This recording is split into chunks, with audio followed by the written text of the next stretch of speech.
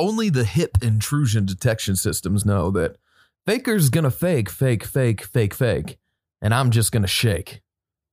Swifty for life.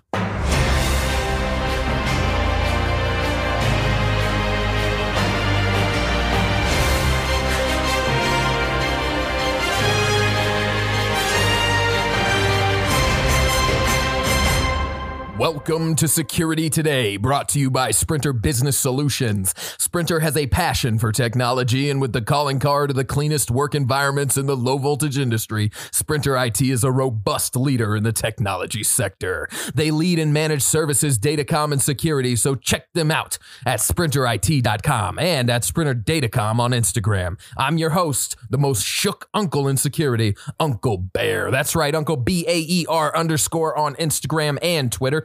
Or X, whatever you want to call it, and Security Today at Security Today Podcast on Instagram. So give me a like, give me a follow, and don't forget to subscribe to this podcast because it really helps me feel like I'm not wasting my time here.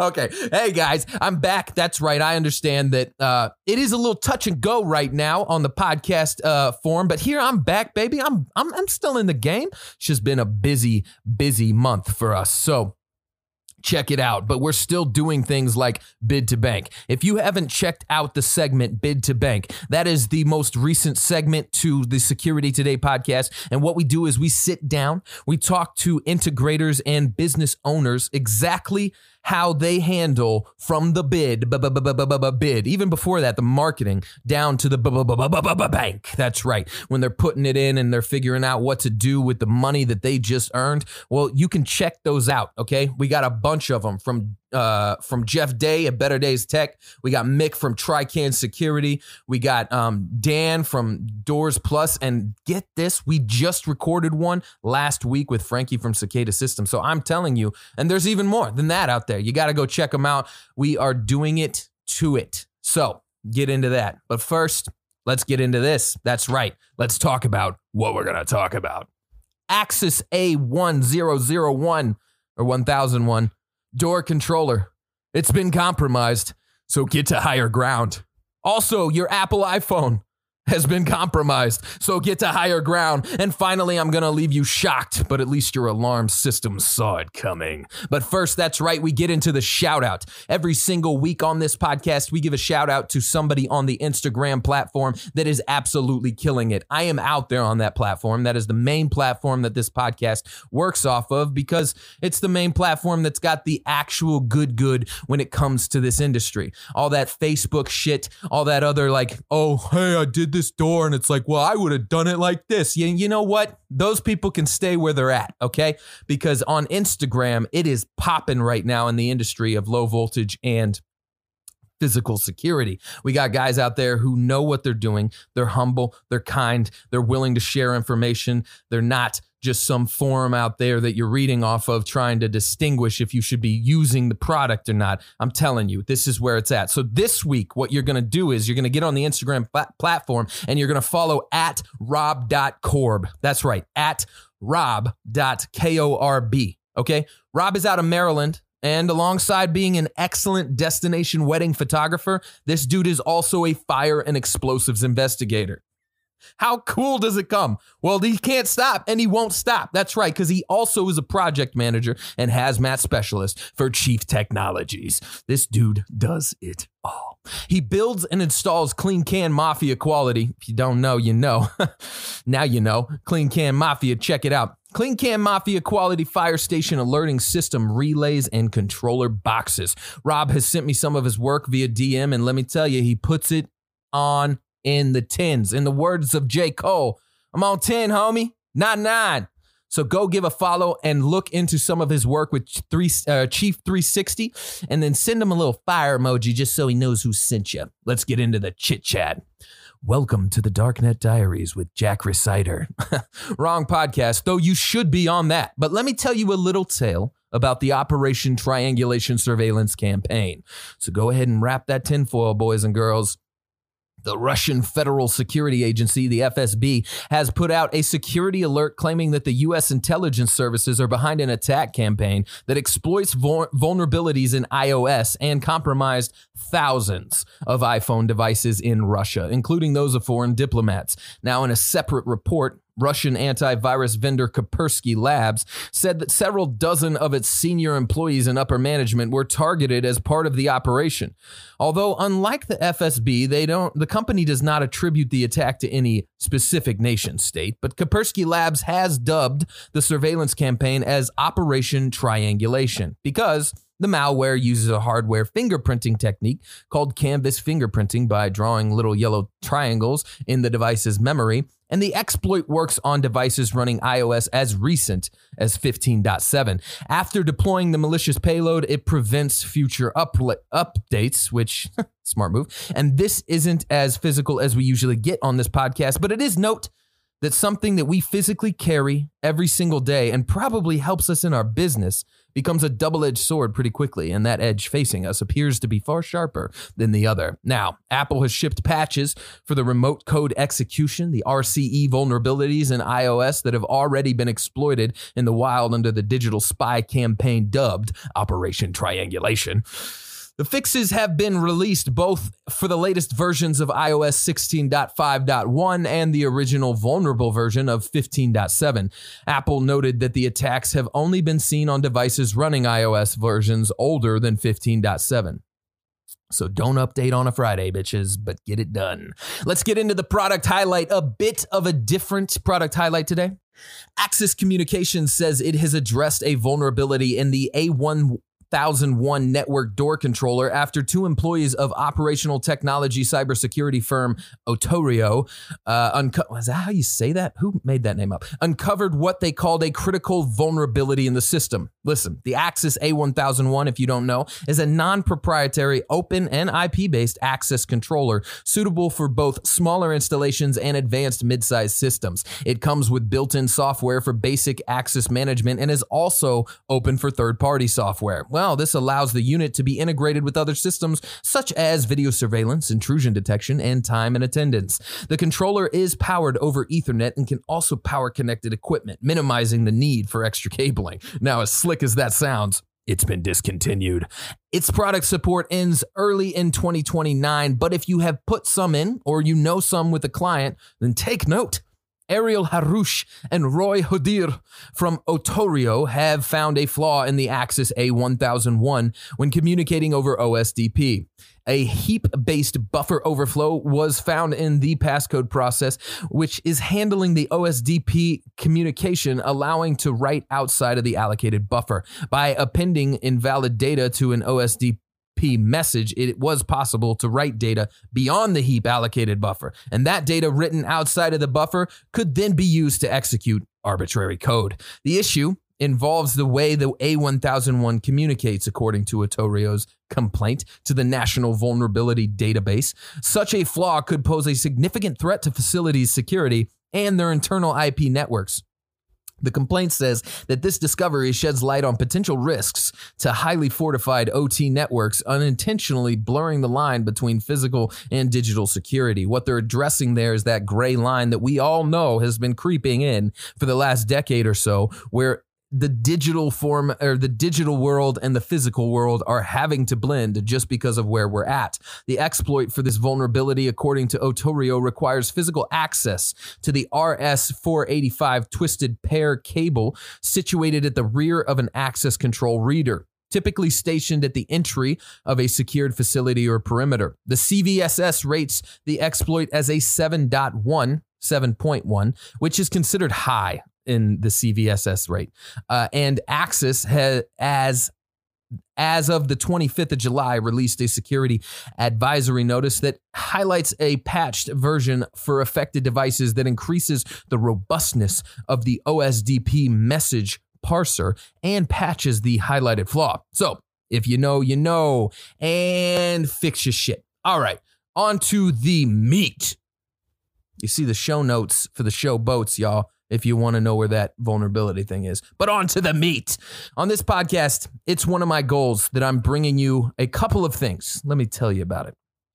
Some of you may know, but some of you may not, what the genesis of this podcast was. So I have been in the security industry for a little over a decade, and the majority of my career has been in a van. The van jockey, the road warrior, the driving 3.5 hours in the morning to work a site to return 3.5 hours in the evening, 3 times a week for months on end. Yes, that was one of the jobs I had. And with all that road time, I was still the same old unk you got today. And I was hungry. That's right. I wanted to use what time I had. It felt like such a waste to chew a bag of beech nut and listen to Drake and Post Malone for 21 hours a week.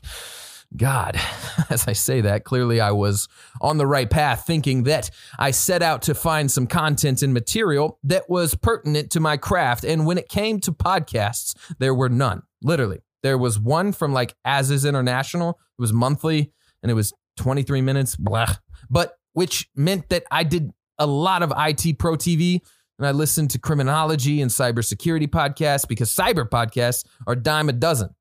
But that led me to start this podcast here. So I often remind myself of the mission of this podcast, which is I want this podcast to inform, instruct, and indulge the security technician as they make the world a safer place. With that in mind, I make sure that I bring relevant news that we chit-chat about, that I highlight products that are pertinent to our field and might be something you've needed to add to your repertoire, and then I find content within our industry that will make you want to be better at your craft. It could be about certain devices, certain things that have happened to our industry, who to avoid, what to look out for, what is relevant in an adjacent field. And I know you know this, but I want to make sure that the person you're going to tell about this podcast this week knows it too, right? So expanding your understanding and maybe your ability to find use case, I want to talk about vibration sensors or shock sensors. Vibration sensors are designed to detect low-frequency energy and vibrations caused in the aftermath of heavy impacts that occur during forceful attacks on walls, ceilings, floors, or other barriers, or which they've been installed. We've all heard of them. I'm sure that you were aware of vibration sensors before I started talking, but I want them to be in your mind as you're looking at these sites and you're designing security. You have to look into more commercial mainstream alarm security providers, but shock sensors are not uncommon and you can pick them up at your local ADI. Also, side note, speaking to what I opened this section with, I also find that I can be the most valuable by not being bought by a company or bought by the content as not to offer information on one company over the other. So I can say things on this podcast like go to ADI to get it. Or I can say, don't use ADI for that, or use PDK, or fuck Hike. And because you trust your uncle in security, you're going to be better for it. So back to vibration sensors. For instance, the Power G wireless shock sensor, PGX935, made by DSC.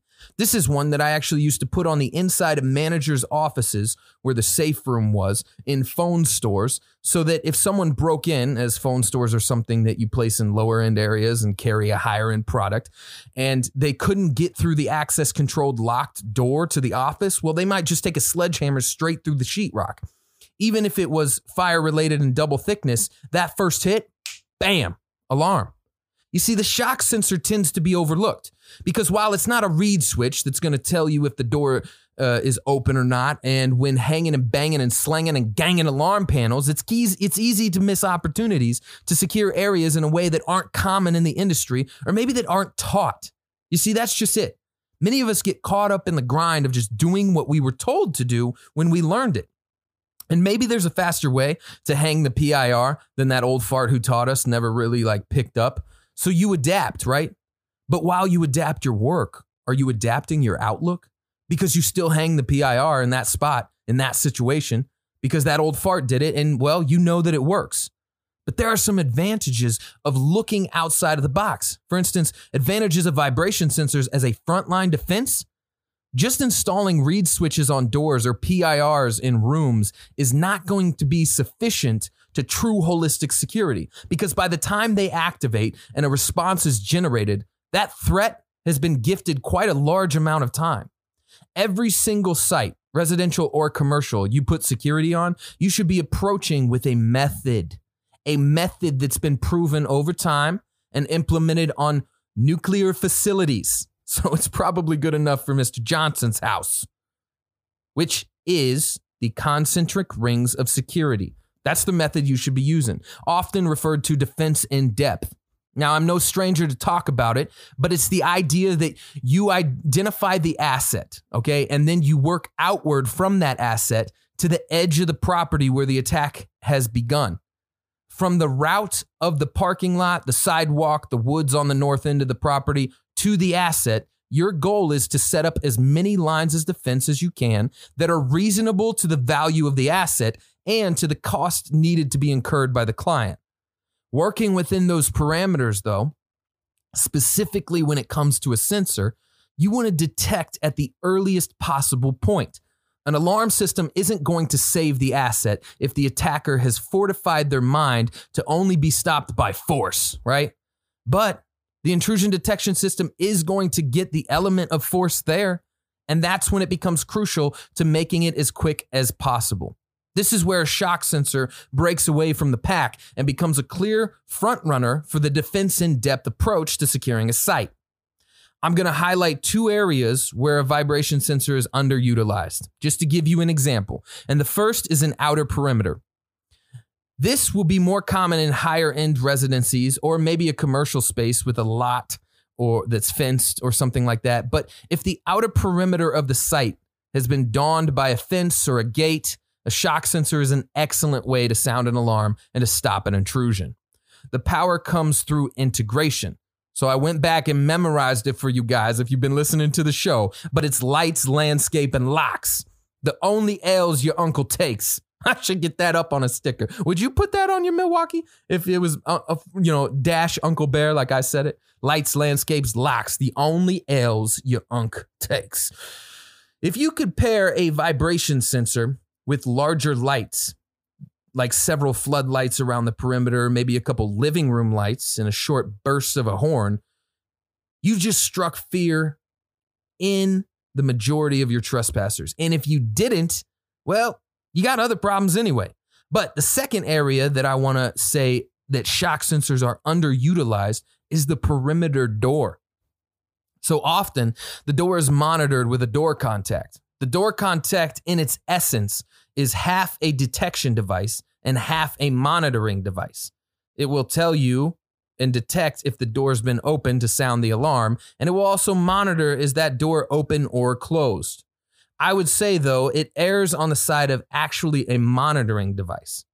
The common break in this is going to be some idiot with a hoodie scrunched tight, and his dimwit friends as they kick the door or they use a shoulder or a crowbar to try to get it to bypass the latch. All of these things will vibrate sometimes minutes before the door is actually open.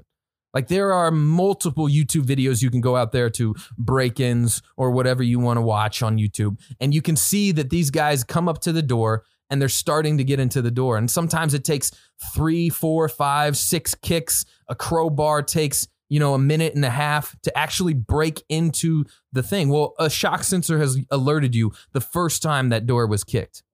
And that is minutes that you need as an IDS, right? So now you'll find companies like Ajax Alarms, which is the best wireless alarm system on the market, where they merge a door contact with a shock sensor. This is the most ideal situation, but in the event that the manufacturer doesn't have that, I could actually see the argument for a vibration sensor on a perimeter main entry rather than a door contact if you had to pick it. Convince me otherwise. But all that to say, I would just highly suggest adding this little bugger to your lineup and to your everyday security design. And when it works, well, you're welcome. That's it for Security Today. I might have left you shook, but remember that this podcast is brought to you by Sprinter Business Solutions at Sprinter Datacom on Instagram, so give them a like and follow. DM me at Uncle BAER_ or at Security Today Podcast on Instagram and Twitter with your thoughts, your stories, or your resources. Please, please, please share this podcast. There are so many people who would kiss you on the mouth for introducing them to this. So follow at rob.corb on Instagram because he's a real one. And you know that Bear is the standard. I'm only going to be part of and actually sit on the advisory board for the real nonprofit technology community out there doing the good. So you can be a part of it literally in the next 5 minutes if you go to Tech Knowledge Worldwide. That's at Tech, TEKNOWLEDGEWW on Instagram, and DM them a kissy face and let them know that Bear sent you.